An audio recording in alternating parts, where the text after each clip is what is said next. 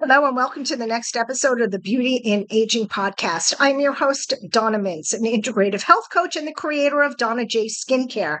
I focus on functional nutrition, weight loss, skincare, and overall wellness to help my clients lose weight, look great, and feel years younger.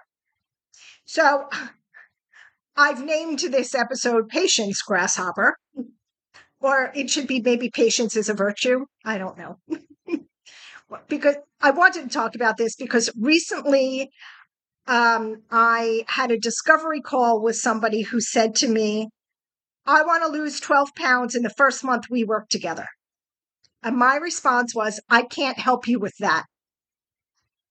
This type of weight loss is, number one, extremely unhealthy. Number two, not sustainable. And number three, setting yourself up for failure. All good things take time, and slow changes are much more sustainable than these quick fixes that this person wanted.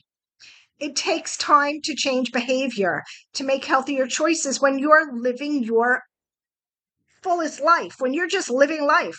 Real, meaningful, lifelong changes that become a part of who you are take time, and this requires patience.